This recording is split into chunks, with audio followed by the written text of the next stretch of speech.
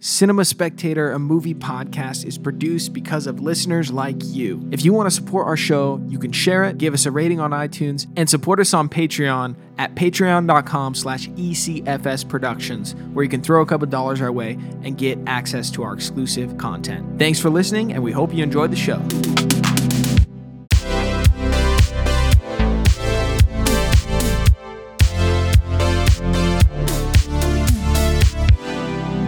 Hello and welcome to Cinema Spectator, a show where an expert and a casual movie fan watch classic movies to see if they hold up for the modern viewer. Today's film, Tokyo Story, directed by Yasujiro Ozu, starring Chishu Ryu and Setsuko Hara. My name is Cameron Tuttle, and I'm joined with Isaac Ransom. Isaac, how are you doing? I'm good. I'm really good. I am so glad I do not host this show. I know I've already said that once this month, but man, I would be probably canceled just for trying to pronounce the name is on this pod for this month with the Ozu movies, yeah, these characters that we're going to talk about today are going to be a little bit challenging, I think, for me. So please forgive me. Chishu Ryu and Setsuko Hara those are the two, you know. So I know them. I know how to say their name, kind of, maybe. If you criticize me, you know, that's fine, whatever. But I mean, they are some challenging names.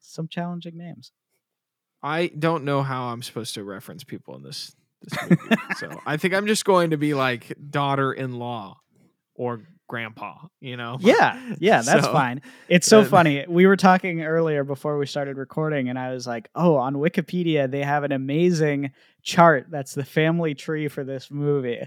Let's pull it up so that we can reference it throughout the movie, because we're going to need something like that. I make it sound more complicated than it is, but yeah, it's not that bad. It's not that bad. But you know, just to keep everything in track, you know, I'll be forgetting names. I'll be going all over the place, you know. So, Isaac, how are you doing? We hung out this weekend, or on Friday or whatever. And we watched Matchstick Men together. You haven't seen any other movies other than that, right? It's just no, I've had a pretty, like, I'm good, but last week I was not so good. I mean, you saw me at the tail end of the work week. I've been just dealing with like a special client customer with my work, where it's sort of like, feels like you're working for two companies at the same time. Yeah. That's the best way I could put it, where you're trying to please one client and they really like you, and then you're trying to please like the company you work for and they really like you, but sometimes it feels like you're the middleman and they don't really like, you know, it's like you say one thing over here and then you come back to your boss being like, yeah, this is what I told them. They're like, why'd you say that? I'm like, yeah. I don't know. So yeah, it was an interesting experience, but I think we just made it through, which is good, and people seem to be in good spirits again. At least that's how it was in the office this week, and most of my job's done. So survived that. My wife had, if you guys don't know, Jules is a music artist, so she just had one of her songs come out. We put a lot of work into it. I was literally working on some of the stuff before going on to the show today. So she has a new pop single. I remember I showed it to you on your bachelor party, Cameron, in Tahoe, before we went to that weird freezer speakeasy or whatever. Like, that was really cool. That was kind of that was a very trippy. Yeah, I like that moment. Speakeasy. Yeah. In a big industrial fridge that they open the door and then you walk into it. Yeah. So I'll stop my rambling, but yes, lots going on this last week, but it was very great to end the week. Our friend and fan of the show, Tim Smith, hosted myself, you, Cameron, and Juzo, who has been on most of the episodes this year, to watch a movie. And you know he's a good host when he agrees to watch a movie that he didn't really want to watch. But it was a lot of fun, you know. Matchstick Men. Pretty. I was pleasantly surprised. You know, Ridley Scott, which doesn't make any sense. Like, really, a lot of it feels like a bunch of talent was forced to make a movie that they really wouldn't want to be a part of, and they made the best of it.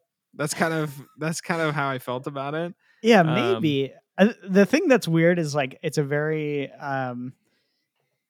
kind of a happier feeling movie than a lot of like Ridley Scott movies. There's like, you know, and it's a much more like weird movie than his movies usually are. yeah, yeah. Um, and I don't know. I love Nicolas Cage, so seeing him kind of goof around and be this like hyper OCD like neurotic guy is just like so funny. And then like yeah, I had never seen it before, so all the stuff that happens with the story, I think it's awesome. You could tell that like there's there's a little restraint in terms of like the budget and like all that kind of stuff. There's like it's not like a Ridley like he made Gladiator before this, so it's not like $100 million historical epic that he's making in this movie. It's very much a kind of sillier small scale movie, but I kind of love it. I think it's so much fun. So Yeah, I felt like maybe some of it could have been inspired. I don't know what year it was made, but some of the fun with the filmmaking and the characters, uh, it's like they wanted to go more extreme, but it is restrained in budget. It's restrained in a lot of senses. But I don't know. I was kind of thinking about Korean cinema when we were watching it. I know it's kind of weird, but I'm like the Bong Joon Ho version of this movie, uh, like would be off the rails, and I wonder yeah. if there was something about it that was sort of like in love with some of those more like wild extremist movies that were coming out of Korea in the early 2000s. I know it hit its stride in the 2010s, but um, yeah, I don't know. Like it's just cool to see some of that cut through what could have been sort of a run of the mill um, drama, thriller, comedy thing kind of becomes more eccentric and more zany than what you would expect, especially by the end. I mean, Yeah. that one helicopter shot, you know what I'm talking about? Where he like Uh, runs out of the room. That's all I yeah, can yeah, say. yeah. Yeah. You're like, oh wow, this is kind of crazy, you know? Yeah. Um, so yeah, I recommend it. I thought it was a lot of fun. Good job, Juzo, on bringing his stack of Blu-rays, and thank you again, Tim, for putting up with the selection that you didn't necessarily want to watch. So, Mm. Cameron, how has your last week been? Did you watch anything else besides that? No, no, I haven't watched anything really, yeah, other than that. But I did want to mention we were talking about how different the process goes into watching a movie for like four people than it is for watching like even just two people or one person. Like it's Yeah. a very it's a very unique process. You have to have something that's not too like labor intensive in terms of your brain, and also like something that's kind of funny or has an element that you can make fun of together. Yeah, it's honestly it's kind of a um harder thing to do than you might expect. But you were saying like how you've perfected the formula sometimes. You found a good ratio. I feel like there are certain movies that are definitely crowd pleasers. And Mm, probably it's because of my experience on this show. I mean, I think the last example I talked about was Catch Me If You Can. yeah. We watched around Christmas time, and I just pulled that one out because I was like, well, it was really good, and sure enough, it seemed like everybody liked it when we watched it. So, um, yeah, no, it's definitely tough. I think, especially watching at home, the theater I think is different. I mean, it seems like big groups go to see movies that you don't necessarily have to see in a big group at Yeah. all, or wouldn't want to. But like, I think about, I don't know, like Oppenheimer probably doesn't work at the home party, but Yeah. it works good enough for a group to go see in the theaters because of the viral side of it. I don't know. it would be an interesting topic to explore. Maybe a Patreon discussion in the future. Maybe like a ranking or a presentation for why it's the best crowd pleaser movie. That would be a lot of fun. Yeah, I would. Well, if you haven't watched anything else, Cameron, we can get right into the show. I know we usually have a much longer intro because Juzo's going through the 27 movies that he's watched. But no, this is Cinema Spectator.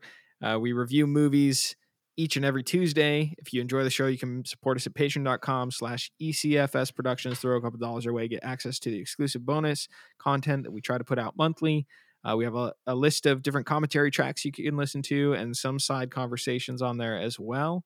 You can also have your questions read on the show. None of our patrons write in, so you at least get one question a week if you could message us on Patreon. So patrons, just a reminder, you can message us on Patreon. I get a ping right away in the inbox. So let us know if you have a question about Ozu, something you've been watching. If you just want to tell us a recent movie experience, we'd love to have it on the air. If you don't have a few dollars, it's all good. Send us a message on social media or give the show a rating and share it with friends and family if you enjoy it, if you like it. We really appreciate all the support, you being here for our little production. It's been a lot of fun. We've done a lot of movies at this point, Cameron. Sometimes I'm looking through the list and my head starts spinning. I'm like, man, I can't even remember half the movies we watched at this point. I've become one of you. Yeah. I become one of you. But yeah, we're going through Ozu. Cameron, maybe cap off the last 2 weeks if people haven't been with us, and then give us a little summary on this movie. We'll get into it. Yeah, well, I was going to say, you mentioned Juzo. He was supposed to be here, but in a rare reflection of art reflecting real life, he fell ill on the train going back from from Oakland or from San Jose on Friday. So hopefully things don't happen the same way that they do in this movie. No spoilers, but yeah. So we've been cataloging Yasujiro Ozu, the sort of classic mid-century Japanese filmmaker who, very very grounded, very simple filmmaker in what he does stylistically.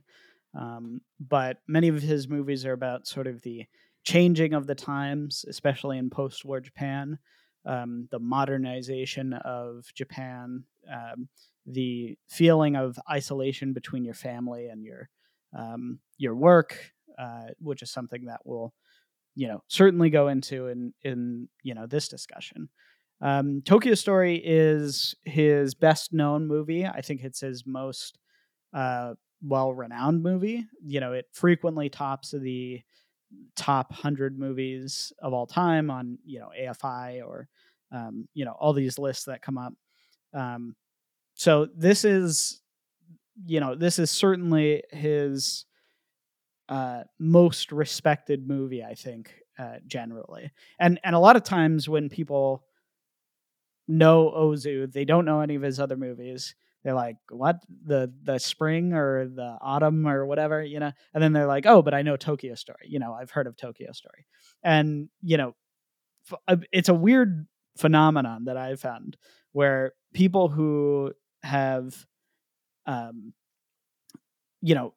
people who have never been exposed to Ozu, they get recommended Tokyo Story first, and then they that's the only one that they've watched, and they kind of don't get it, which is a little odd. I mean, I understand, but I'll just say I wouldn't necessarily want to thrust someone into this movie as their first experience with Ozu, particularly because his movies already are a little hard or a little alienating. Sometimes they can be complex, and I think this movie is a more complex version of what he's trying to discuss. And the way that I programmed your exposure to it, Isaac, is I wanted to start simple. I wanted to start with sort of the core tenets of his philosophy, and then kind of make this a stepping stone. And we started with The Only Son, which is a movie that's very simply about these same ideas, right? And then we moved on to Late Spring, which is another movie that's more complex, a little bit more intimate, has this kind of father-daughter relationship, but is mirroring a lot of the same things that go on in the rest of his work.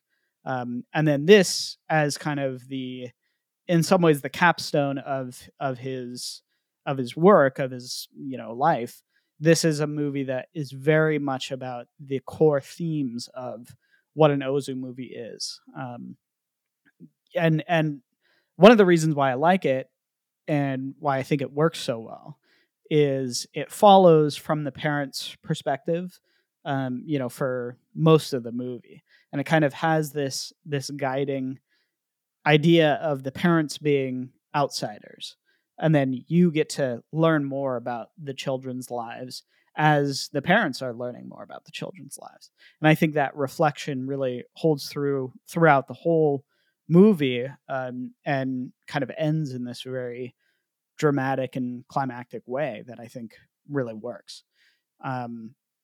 For me, I think I said this last week, but Tokyo Story is not my favorite Ozu movie. Um, it's not that I dislike it or I like it any less than some of his other movies. It's just not the one that I feel most connected to personally. And I think a lot of what works about Ozu's movies is you have to have a sort of a deep feeling between the characters. You have to have this sort of connection to what's going on in the story that really holds you through it. And this movie, I don't want to say I'm not connected to the story, but because it's from the parents' perspective, because it's on that level, I do think it's a little bit less like gripping for me. But that's kind of just a personal preference thing. I think this movie is really a masterwork in the ideas of what he's trying to do, and it spans sort of this post, or it spans the pre-war generation into the World War II generation, and then it kind of touches briefly on the legacy of that and the kids of the post-war, or of the war generation. And there's so many like little surprises throughout that I think really keep this movie intriguing, and that I really can't help but enjoy every time I watch it. So I'm curious to see what you thought about it. Have you wrapped your mind around the experience yet? Are you still bored and alienated? Are you, what's kind of your thoughts about it? Yeah, well, I think first and foremost, you're totally right in saying that you have programmed my expectations, almost like calibrated me to experience Tokyo Story. I think if I watched this movie without the prior context, um, I don't think I could have appreciated a lot of what this movie is doing. Um, with that being said, watching Ozu movies back to back, I'm finding to be like not the best thing because they are so similar. There's like a similarity between each one, that there were moments in this film where I was like, is this Late Spring? Like, it's literally like the same actors like interacting with each other. So it kind of is throwing me off a little bit here and there. But I think it's important with this director to be able to identify the formula, accept the formula for what it is, and then you can find visiting his films sort of lets you, it allows you to like really appreciate what is happening, because I think Ozu's filmmaking is not for a modern audience. I don't think it really makes sense at all to the average movie viewer. And if you do strike like if you do end up really enjoying it and loving it on your first viewing, I think you almost got lucky. Last week we talked about late spring. That's what it was, right? Early Yeah. spring, late spring. Late I don't spring. even know. But like with Juzo on the show, he really resonated with that personally, and I didn't. There was just something about it where it's like I didn't have that inherent connection. You're talking about that same sort of disconnect with this movie for yourself in some regards, not in every regard. As much as I was semi frustrated watching this movie because I felt like I was watching the same movie for the third time. This time it was just longer. I did find myself the most moved by this film out of all three. And it had an effect on me that was sort of like reflecting into my life's past and future. There's like this strange wallowing regret that kind of flows over you, and I think I think what I loved about this movie, just like what I enjoyed about The Only Son, is that I think its core themes and messages are still relevant today. Yeah. They do still feel like modern things that people deal with. And for me, Late Spring felt less like that because of I don't know why it did.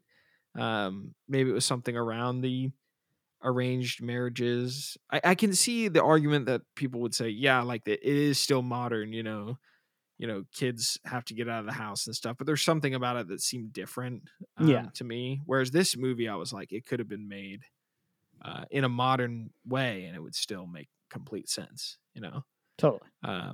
So yeah, I was frustrated with the start. I was frustrated with trying to figure out, who's who, what's even going on with the family tree. You've got grandma and grandpa, and they have 4 kids.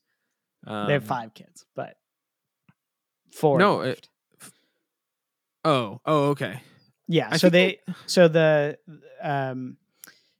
way that it goes, and I guess we'll just lay out the tree. So the husband and the wife, the grandma and grandpa, they had 5 kids over their time. They had 1 son, 1 daughter next, another son who died in the war, who was married to Noriko, who is Setsuko Hara. And then they have a youngest son and a youngest daughter. The youngest daughter is the one who lives with them. Right, right. Yeah. So yeah, the family's a little bit larger, and you're only introduced to the eldest son, who's the doctor, and his wife and the 2 grandchildren that are these like kind of obnoxious boys. The beginning of the movie sort of does this thing where you see a 3-generation gathering. Yeah. That I think is still a very modern experience where the middle generation, being the son and wife, are trying to juggle parenting with hosting and working. And so it's sort of like this very relatable scene where the parents are kind of in over their heads and they seem disconnected because of all the work that they're dealing with their kids, with their actual jobs, with their finances, trying to still, please the parents in a way. Then you see the grandparents who feel kind of like a burden. They don't really, they want to be there. They want to spend time with them, but they also feel like this sort of guilt for being there. And they're really easygoing, but there's also kind of that stinge of like, I don't know, like it's just like a very it's something I feel like I've already experienced and witnessed in my life, and then there's the grandkids that are just disconnected because they don't want anything to do with any of it, and they probably never met the grandparents either, or like it's Yeah. implied that they really haven't, Yeah. since they were born or whatever, because they live far away, and then these kids are so obnoxious and bratty like the whole time. It's kind of hilarious. It's some of my favorite parts of the movie are just how terrible the kids are, and like there's one point where like the son, who is a doctor sort of in town, he's supposed to take them all to go somewhere, and he gets called away because of a sick kid in the neighborhood, and the kids are so annoyed that they can't go, do whatever they had planned to do, and he starts like throwing something down the hallway. And it's just Right. like it's a funny moment, but I love the scene after that mhm. with the grandma and the little kid picking the stuff in the field. Yeah, Um, and the grandma has like this like that. I think that's where the movie kind of made a turn. That's probably like 20 minutes in for me, where the grandma says like the kid is completely ignoring her, right? And you get this like amazing vista of them at the top of this hill and this like grass field, and she's probably like, she says something like, "I'm probably not even gonna be around for very much longer for you to like know me, or for me to even know you," or something like that. yeah, Um, and that kid like just still ignoring her, you know, and it's sort of like it's tough because I think we've all been that grandkid at one point, you know. definitely, definitely. Um, and so that's where I was like, this movie is digging into some stuff that that's really special. I don't know, like there's scenes like that where I'm thinking like the generational conversation is always fascinating to me. It's something that um I feel like personally invested in. I feel very like um committed to my family, which is extremely large, and it seems like I really I think my mom is probably the one that instilled like trying to keep everybody together, even though it seems to be incredibly unrealistic. And you kind of have to like roll with it, these family situations, and then like kind of the um, sort of like the strange thing that I've experienced in growing up in my age range is it's like the family always gets together for weddings, which is always joyful, and they always get together for funerals, which is like Hmm. a very weird dichotomy to experience. This movie goes a little bit into the funeral thing, but it doesn't touch on the wedding thing. And I've like over the last 5 years of my life, like seeing family in one of those two contexts, and that's it, is like always disappointing for me. Yeah, yeah, I'm like, why does it always have to come to either, you know, a brand new life, or death, right? To get people together, sure, sure. it's pretty dramatic, right? Well, and I So would I was, say that's kind of the main, the dramatic impulse of this movie is that there's, um, the grandparents, they're coming in to visit. They want to spend time with their kids. They want to be there and hang out with their grandkids. And when they get there, they're kind of disappointed that there's everybody seems to be kind of giving them the cold shoulder a little bit. They're not really, they're more of an imposition than they are, welcome guests in a lot of ways. And at one point in the movie, I mean, they even kind of pawn them off to like a spa in like a little bit outside of Tokyo, because they're like, oh, we can't deal with my parents anymore. I I right, right. um They're not very good kids. Their parents don't seem that bad, no, you I know. know, yeah, that's kind of the awful tragedy of the movie in a lot of ways, is like the all of the kids are being super selfish. The only one who takes time out of her day is Noriko, who is not their kid. It's their late son's uh, former wife. So this contrast between their own kids having basically no time of day for them, especially like the daughter who is I who's not very nice, let's say. She's kind of the one who has the most conflict throughout the movie. It even starts with her like calling her mom fat, which Right. is Right. another kind of it's kind of a funny moment, but it's also like a little bit harsh. You're like, oh my gosh, like like that's a mean thing to say about your mom. And and that energy kind of carries throughout the movie of her being like kind of disrespectful towards her parents. Um, and Koichi, who's the son, who's the doctor, he also kind of has this. Um, it's like a little bit of standoffishness, but it's more so he's just working. He's busy. He's a doctor. He can't take care of them. They can't stay. They also have the two kids, so it's like where are they gonna stay? And then and and then Chige, who's the daughter, like really just can't basically doesn't have the time of day for them. And Noriko is the one who takes time off of work and goes on trips with them, and invites them to her house, and is the most involved in making them feel welcome, more so than their own kids. Yeah. Yeah. I the dynamics were interesting. Noriko, I found the way that they structured her to be something that I thought about a lot.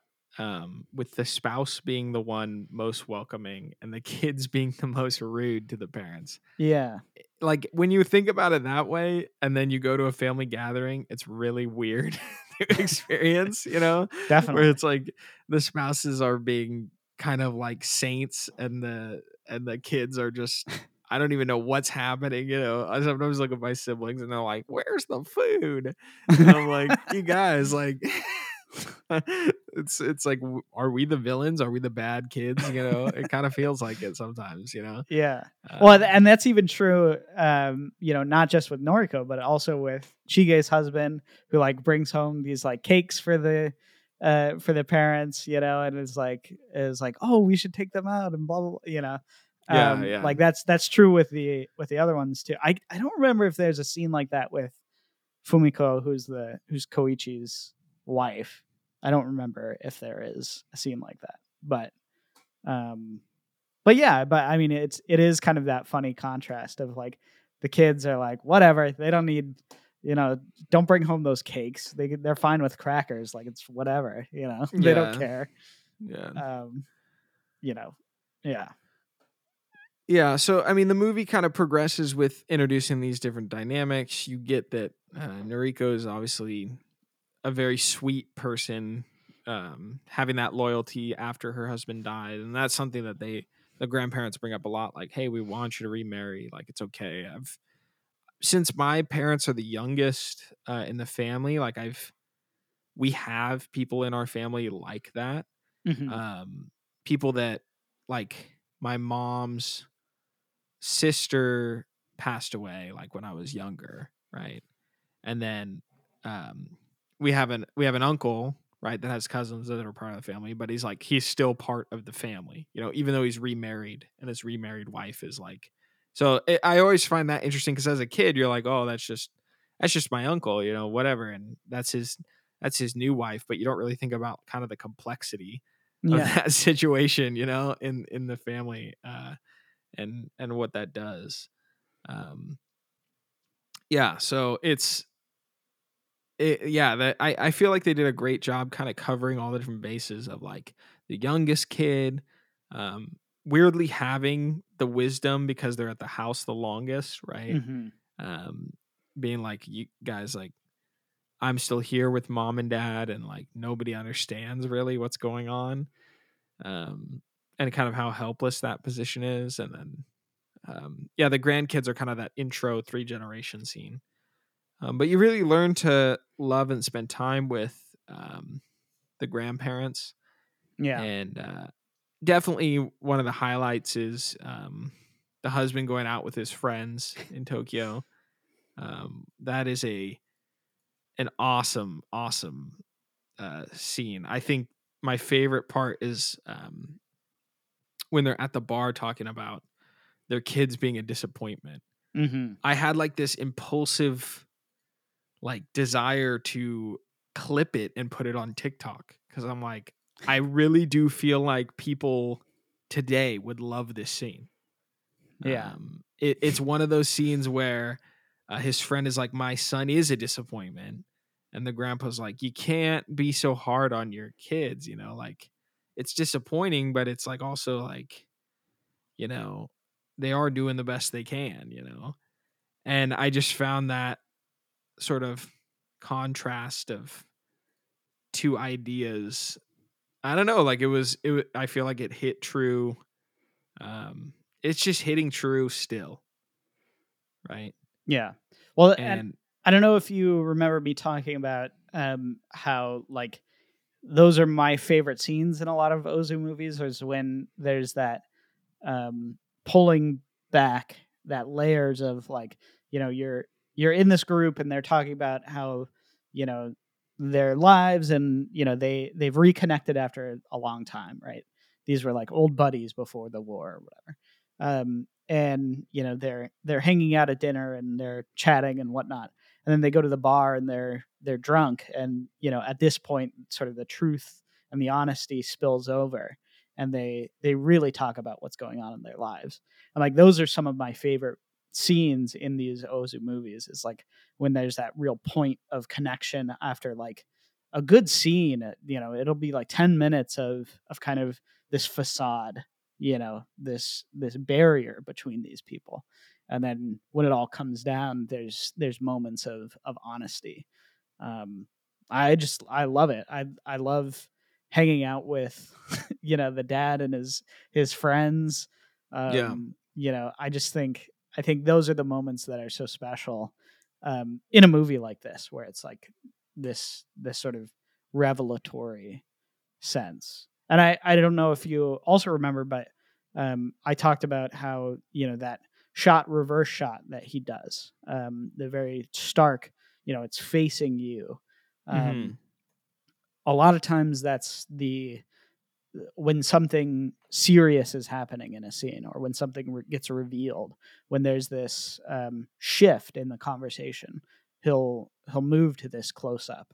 And you can see it perfectly in that scene. That's when they're in like a 3-row thing, and they're all drinking and talking, and then it gets closer, and then it gets into that reverse shot. um and it's really neat. I love seeing how he blocks that scene. That's like what I'm thinking about when I watch a scene like that. So yeah, yeah. It's also one of those moments where I found myself being like, I hope I get old enough to have moments like this too. You know, hmm there's something about it where it's like, oh man, like, uh, it made me, like you already are enjoying parts of your life, even if you choose to enjoy them now or not, right? You have like these get-togethers and things like that, and you take them for granted so often, but it's like, I don't know, like a scene like that, you're like, dang, like hopefully I can still have stuff like that when I'm older. Here's hoping. yeah. Got to keep got to keep walking or something, to make sure that happens. But um, yeah, no, super powerful scene.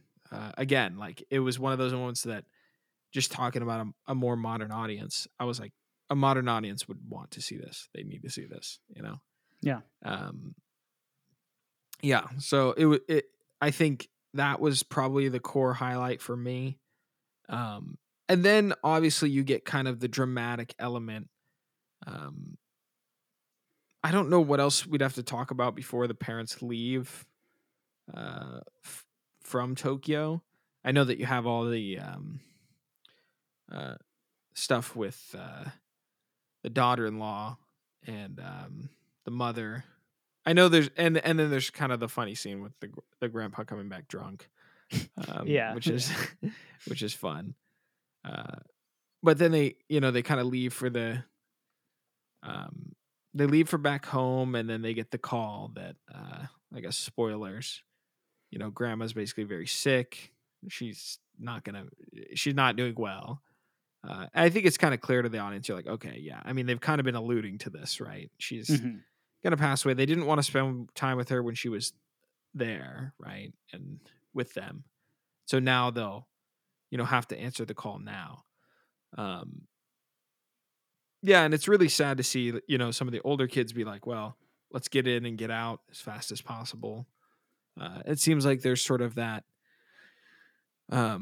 There's like different responses to the funeral of, the eldest son, sort of being like, the doctor being like, I'm here and I'm not emotional and I'm kind of just here to make sure everything happens the way it's supposed to, and then I got to jump on the train and get back home, right? Yeah.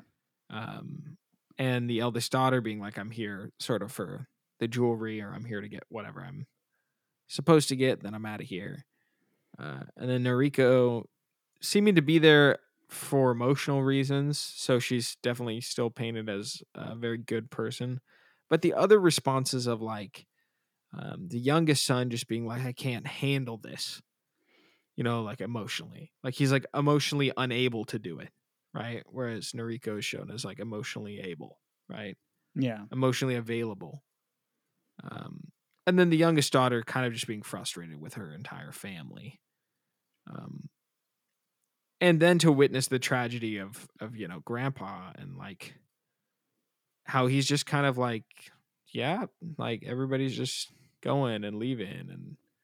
And it's weird because I live, like, my experience growing up is that we lived close to my grandparents, which Mhm. I think is super important to avoid the toxicity that you see in this. Yeah.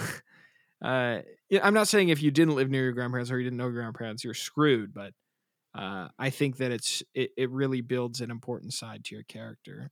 Jules and I, actually, my wife Jules and I, we talk about this all the time because she had her grandparents living with her as a kid, which I think is for, I guess, their kind of cultural bring up her parents, like that's kind of part of how her parents were raised with the grandparents in the house. I think that's super important. I think that's, I mean, I used to, my mom used to take us over to my grandparents' house like for 7 years in a row. Is basically my grandpa just decayed away, right? Mhm. So I was around like kind of the grandparents that like you couldn't even hang out with, Yeah. you know. So yeah, it's I don't even know where I'm going with this, but I think the this is where I'm going with the youngest daughter. Um, because I grew up in a home where it was like we were the host for the funerals and we were the host for the weddings, right? And then to see everybody dip out quickly afterwards, and we would still have to go see uh, grandma after Mhm. grandpa died. And it was always weird. It was like super weird seeing grandma after grandpa died. Well, I had two grandmas, right? One of my grandma Bobby, who I interviewed on the first podcast we did. Um, her response to grieving was life, which was weird. She was like, "Well, I'm gonna go live my life. He finally kicked the bucket, and I'm gonna party." And I was like, "This is such a weird response," but I didn't realize how wise of a response it was because um, my grandma Bobby was basically like, "Come on, like you guys are young, let's go do something," you know? Yeah. Yeah. And that really connected me with her in a way that's like a lot deeper than I think most grandparents uh, care to try. I think my grandma was um, born in a different generation that connected with.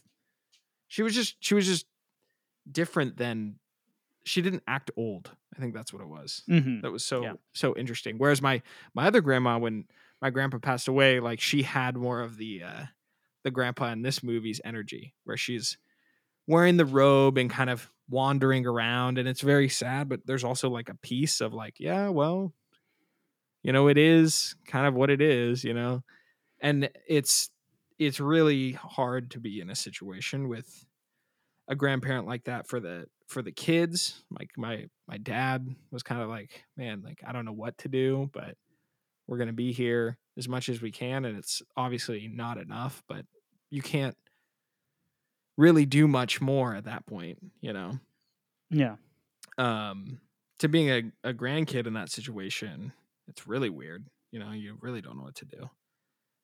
And then seeing all the family just go right away, and you're like, okay, we still have to go over there on Sundays. Yeah. Yeah. It's like a ghost town or something.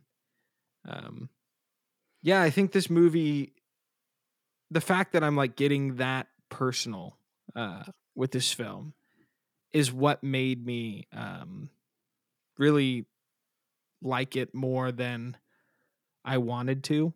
I think because watching it is tough.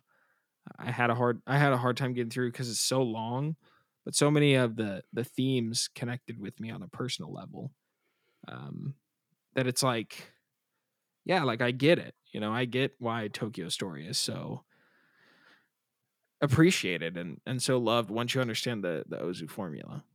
Yeah. Um, Well, I I don't know, think, Cameron. Is there anything you want to say? And then I want to finish reviewing up this movie and getting through some thoughts, and then I want to talk about Ozu from a modern perspective a little bit before we close out. But go ahead.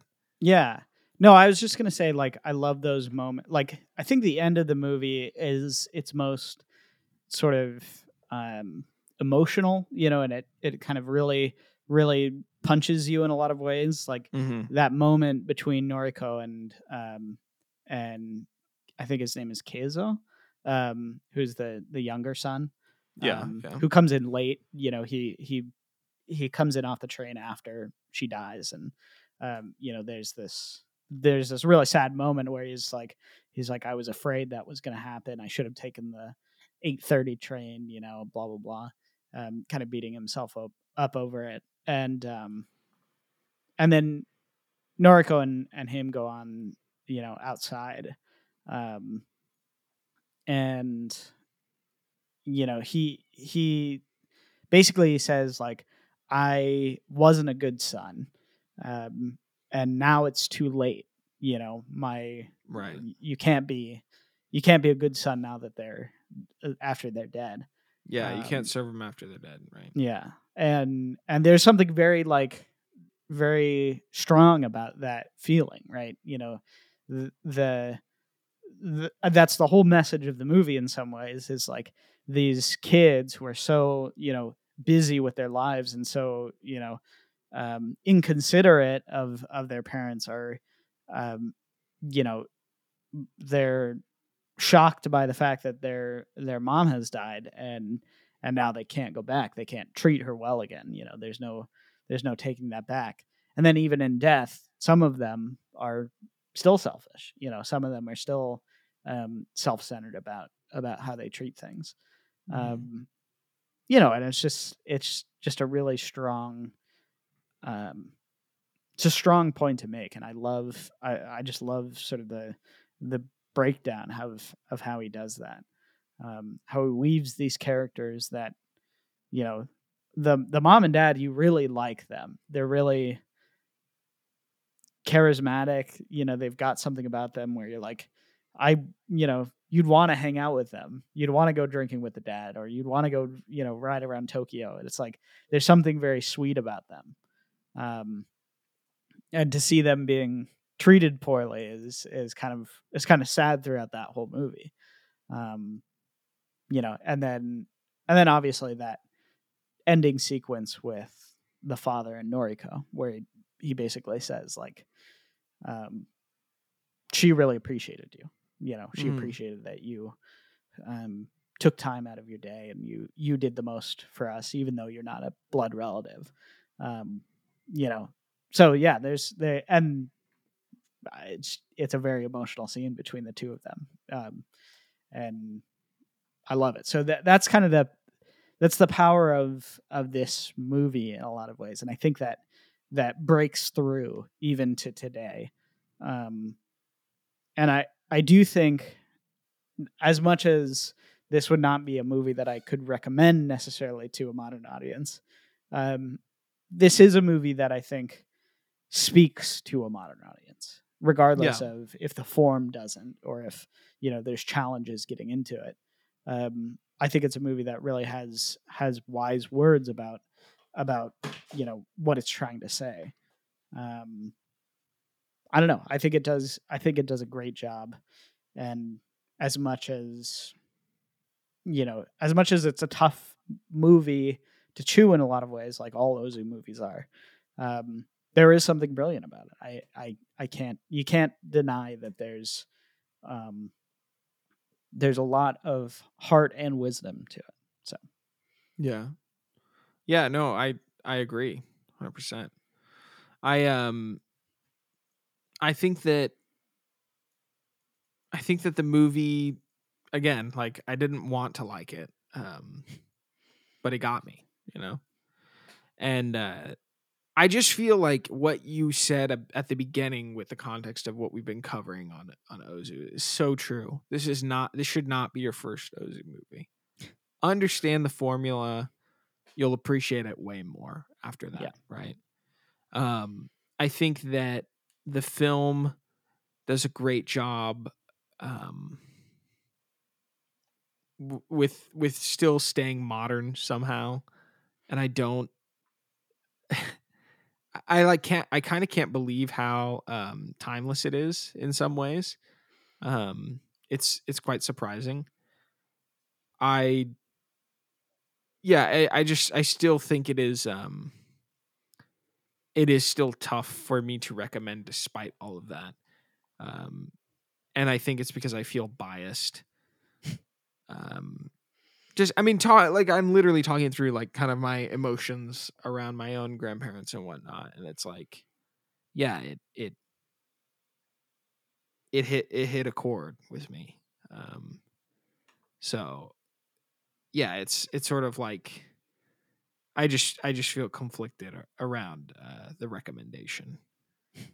And this is where I kind of wanted to dig into, like, Ozu as, like, a filmmaker.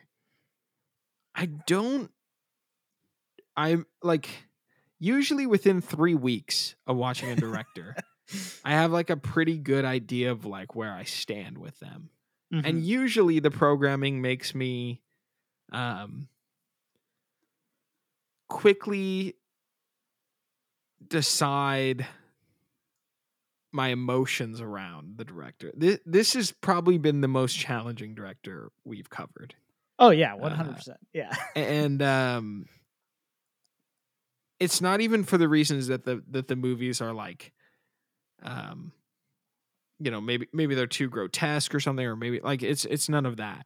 It's just that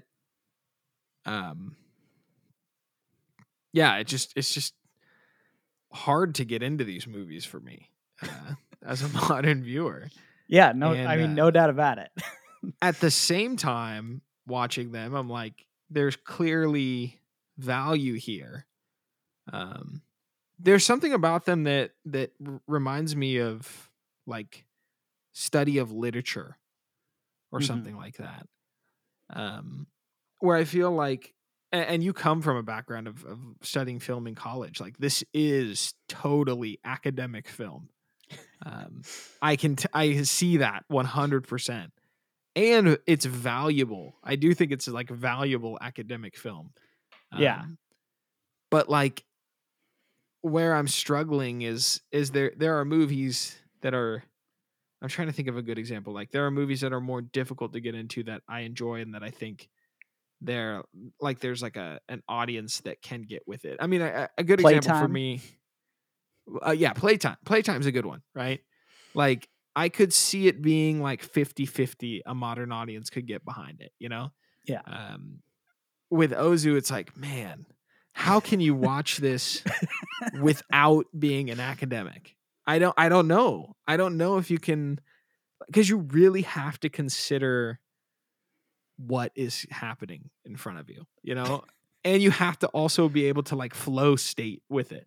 So it's like you have to Yeah. be like analytical and like educated enough in film viewing to allow it to sort of just wash over you. Like you can't just do like the normal movie viewer like can't do that usually, No, yeah. Um, I think anybody yeah, basically almost everybody would come into a movie like Tokyo Story, and come out and be like, "Well, that was boring," like that would be probably their big takeaway if they're being honest with themselves. I think there's some people who will like, because it's so well known or because it's so renowned, they like trick themselves into like liking yeah, it, yeah, yeah, of course. but if they're being honest with themselves, it's like, wow, that was super boring. And like, yeah, I get it maybe, but I'm not sure I liked any of that, Right, and right. that's one thing that like I love what you said about how it's very like literature like.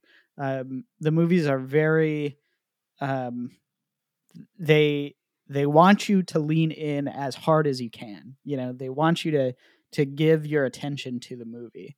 They really are not going to grab your attention at all. you know, there's no redirecting your mindset. There's no like focusing you. Um, Sometimes they do the exact opposite. They'll focus on a train for a little bit, or some random building or something, that like they're doing these things sometimes I think intentionally to make you like want to reach a little deeper, want to pay attention a little more. So you kind of see yourself slipping and being like, oh yeah, I wasn't paying attention, what's going on, like Right, I'm right. recentering myself. um and I do think that's an off-putting experience for most for most viewers. And I will say, as someone who loves and appreciates and really really respects these movies, um they're not ones that I go around being like, "Oh, have you seen this Ozu movie? Like you would really like it." Right, you know? right. Like I I don't mean, I think was I've like ever meant to. said that sentence.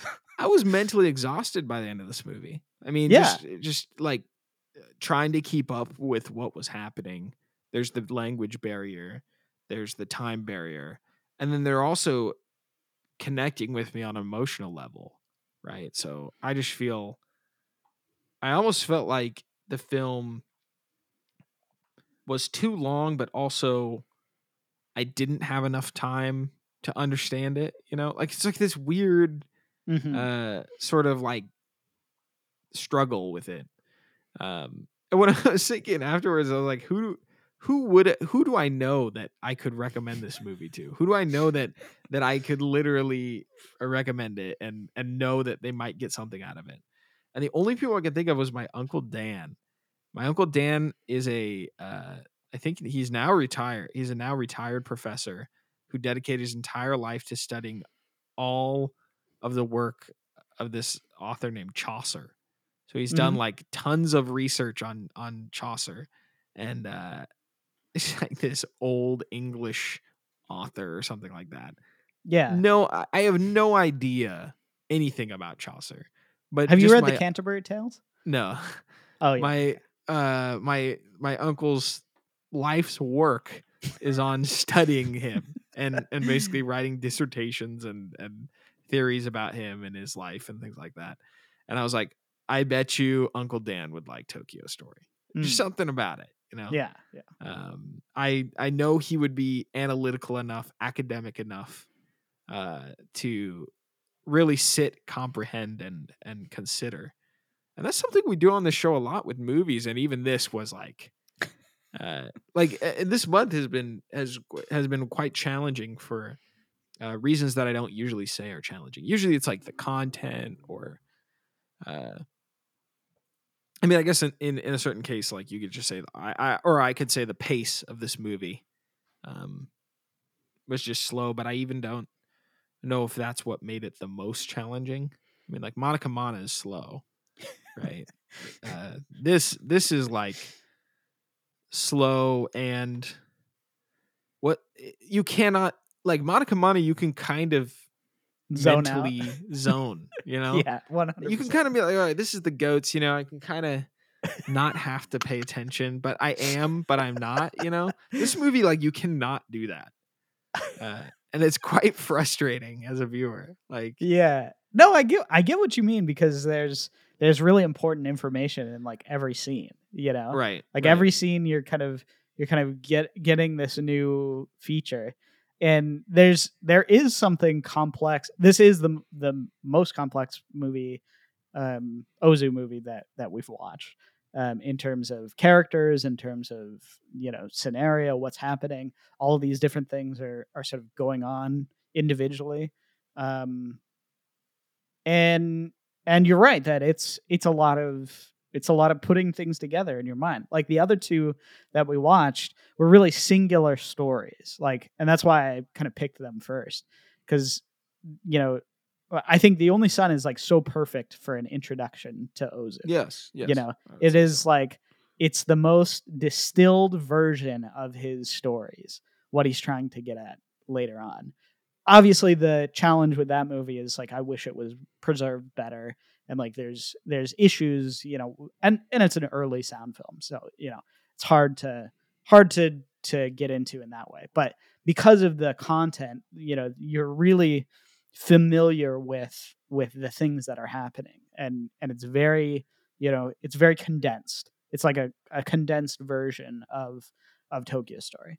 um you know, and the Tokyo Story is much more challenging in a lot of ways, but I think more fulfilling too.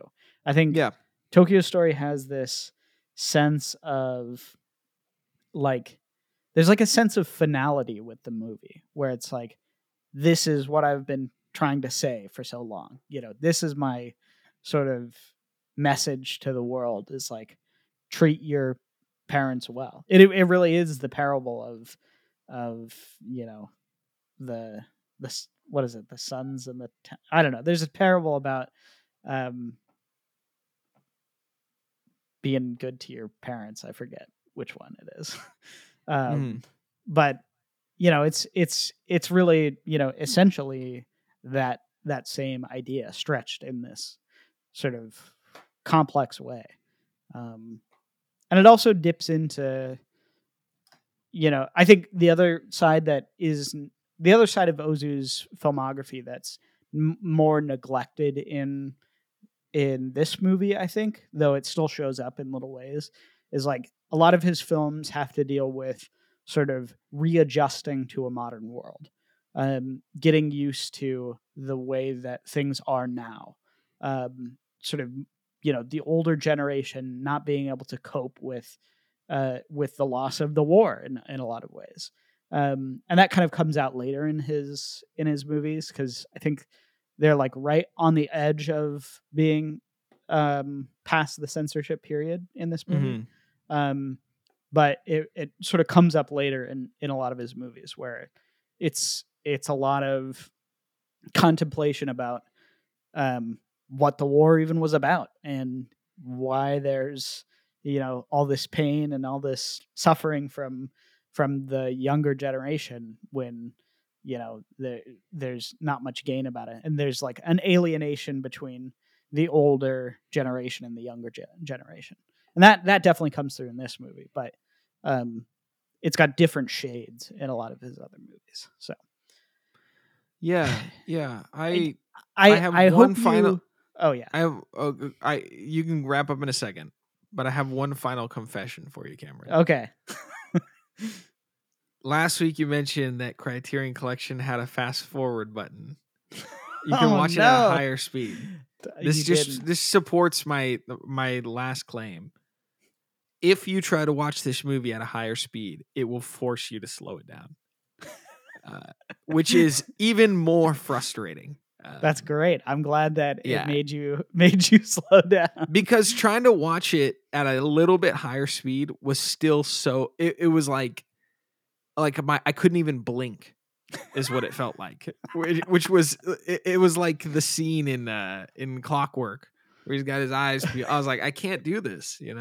I can't even pay attention when it's like 1 speed, let alone 1.5 speed. I can't. And then I can't even understand what's happening, so I had to go back, and it was even more frustrating. So, I think I was just my own short attention span demon in this. I'm glad it punished you for trying to do that, because it's not right. Couple more things about Ozu before we wrap up the episode. I think that Late Spring is his prettiest movie that we've watched so far, even though it was my least favorite. Yeah. I think the look and feel of that movie aesthetically was my favorite so far. I thought Tokyo Story would be more my speed, but there was a lot about this film that felt like it was remaking what The Only Son wanted to look like. Mm-hmm. And I do think it's still pretty, but I noticed after watching Late Spring, I was like, Late Spring, there are frames from that film that I remember a lot more than Tokyo Story. There's the one on the hill in the grass that I'm fond of, and the scene at the bar I really enjoyed. Visually, I'm talking just strictly visually. Yeah. But yeah, I just thought that was interesting. And I'm excited to get out of this month. And I am excited to watch the last film because I've been excited. I've been hyped about the poster. I don't know why. So what are we watching next week, Cameron? Yes. So we will be watching Tokyo Twilight, which is kind of a, I would say it's like a darker version. It's like it's Ozu exploring a little bit more mature themes. Kind of has this a little more scandalous bent, I would say. So there's kind of a more drama, I would say. Spice it up. Ozu. Spice it up. Yeah. It's still a little long. It's on the it's similar to Tokyo Story, but can't have everything. I need to split it into 2 nights. I think it's too hard. I'm watching these at midday on Sunday, and this movie almost put me to sleep too. Yeah, no, it'll happen. It'll happen. Yeah, it was more because I was like, okay, I'll watch it faster. I can't do this, so I'm just gonna try to pay attention, and then I'm like kind of zoning out, like starting to fall asleep, and then I'm like, come on, man, like, but still got me emotional by the end. So well, I'm glad you liked it. I hope, and what I was gonna say, before we wrap up, I hope you can see why I'm passionate about these movies. Yes. Like, these are movies that I've gained so much from in terms of thinking about the way that I approach films, thinking about the way that I think about films. A lot of my own sorts of ideas about what makes a good film changed because I fell in love with these movies. And so I took a whole semester class on Ozu. So every week for a semester, I would sit down in my class. We'd watch Ozu. Sometimes I would fall asleep. Sometimes I would not. Most of the time I wouldn't. But there are some days where you're like, I had class at 8 a.m. this morning, and I'm gonna go into this Ozu class, and I'm gonna stay awake. I don't think that's gonna happen. But 8 a.m. Wow, watching this at 8 a.m. I would no. My class wasn't at 8 a.m. I think this was even worse than 8 a.m. What would be the only other time that would be worse than 8 a.m.? Late. Yeah, it was a 5 p.m. class. No. After I think I had like a morning class that day. So I had like a big break in the middle. Yeah. So anyway, but I walked away from that class with such a great appreciation of what makes these movies, so special. And for me, like, I was a hater. I was such a hater for like half the semester probably. And then something just clicked in me, and and it started to work. And after that, I was like, wow, I love these movies. I can't I can't help but love what I'm seeing here. So um it's a weird thing to have such passion for these weird old Japanese movies, but I do really really appreciate them, and I've been wanting to share them with you for a long time, Isaac. So Well, I'm glad I'm able to try to get through them. These are this is like the academics badge. I can't think of a better word for. I like it's like if you want to call yourself somebody that knows film, like finding appreciation for these movies is probably on the list. Crazy to think that Juzo was like uninterested, which I'm so, because Juzo is the one guy that I'm like, he has seen the most movies. Although the older he gets, the more he becomes like me, I think. definitely, He's like, I it's just true. want to be, I don't want to be an academic. I just want to experience them, which is where I've always argued is the best place to be. But you would miss out on the special stuff that Ozu has.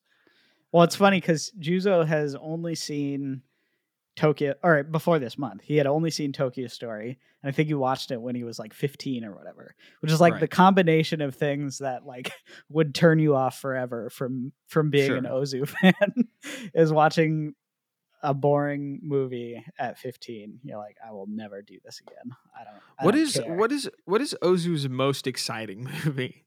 What about that? Most exciting? Yeah, what is the most exciting Ozu movie? I think you'd probably have to dip into his comedies. Excited? What do you mean by exciting? They're all the same movie.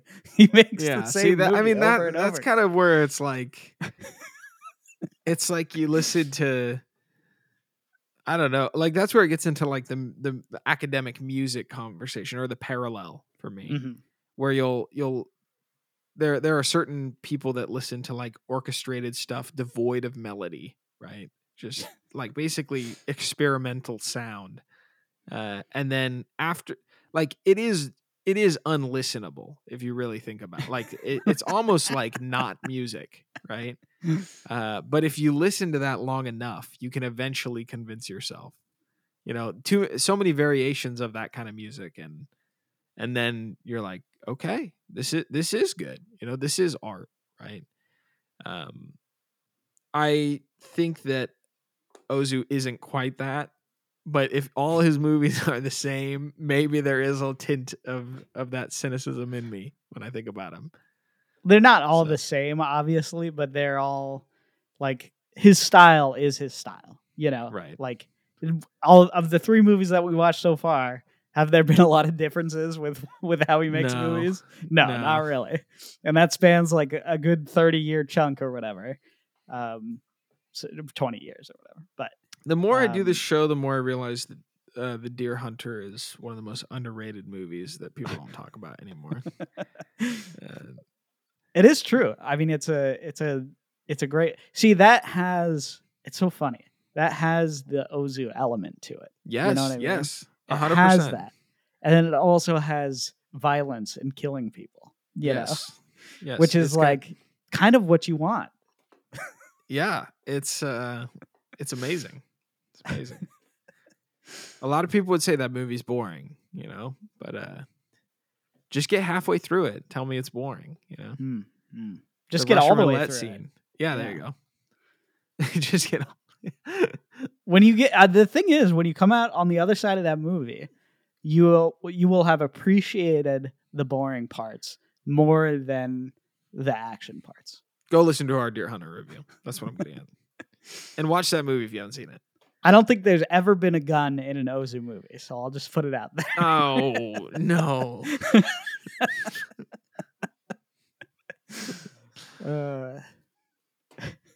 Well, I don't have anything else to say about this movie, Cameron. I'm satisfied. Are you satisfied? Anything else you want to add before we jump into the next week?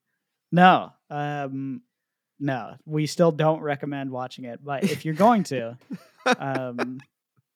let us know. Comment Send us in an email screaming, "Why did you make me watch this movie?" Not It's even. so Don't send us an boring." email. Send us a dissertation, because that's the kind of person you would have to be to watch this Yeah. movie. You know. Well, no, I mean, if you didn't like it, send us why you didn't like it. Tell us. Send us a tweet or a text. LOL, that was trash. It's okay. Nobody's gonna take time out of their week to watch a movie like this, but I still defend it. I still love it, and I'll fight to the death with anybody who says it's bad. It's it is clearly valuable. I think the people that can appreciate it, I can totally see it's it being kind of like, I don't know, like it's seeping with wisdom and meaning, and it's funny how many people probably watch it and think, this is the stupidest thing I've ever seen. I can't get through this, Yeah. So yeah, that's the highest praise I give it for now. And I mean, personally, it definitely had me be extremely reflective. So if any of the things we talked about this episode too, like if you're interested in that kind of generational state of your family, if you're, I don't know, like I think you can find something there, the same way that Juzo talked about Late Spring on the last podcast. If that resonated with you, maybe you know where to jump in. And I do recommend giving yourself a little bit of the buffer that Cameron helped with The Only Son. If you can get through The Only Son and understand the formula, you don't even have to necessarily like it, right? Just know what you're getting into, and then look at those 2-hour-long movies and be like, okay, can I do this or can I not? Right? The nice thing about The Only Son is it's 70 minutes, so it's not that bad. Yeah. So. All right. Well, we post every Tuesday. Thank you guys for listening to the show till the very end. Until next week, watch some more movies and message us if you're a patron. Come on, send us a message. Even if you're not, I'll give you permission to send us a message on social. Hopefully my Instagram is still logged in on on my phone, because we barely ever post on there. But nevertheless, we'll see you next Tuesday. Cinema Spectator is an ECFS Productions podcast that is fully funded on Patreon.com. Shout out to our producers, Darren O'Neill, for supporting the show, and to the rest of you that support us at Patreon.com/ECFS Productions. If you want to learn more about the benefits you can get, check out our Patreon. The show cannot happen without you great listeners, so we thank you for all your kindness and support.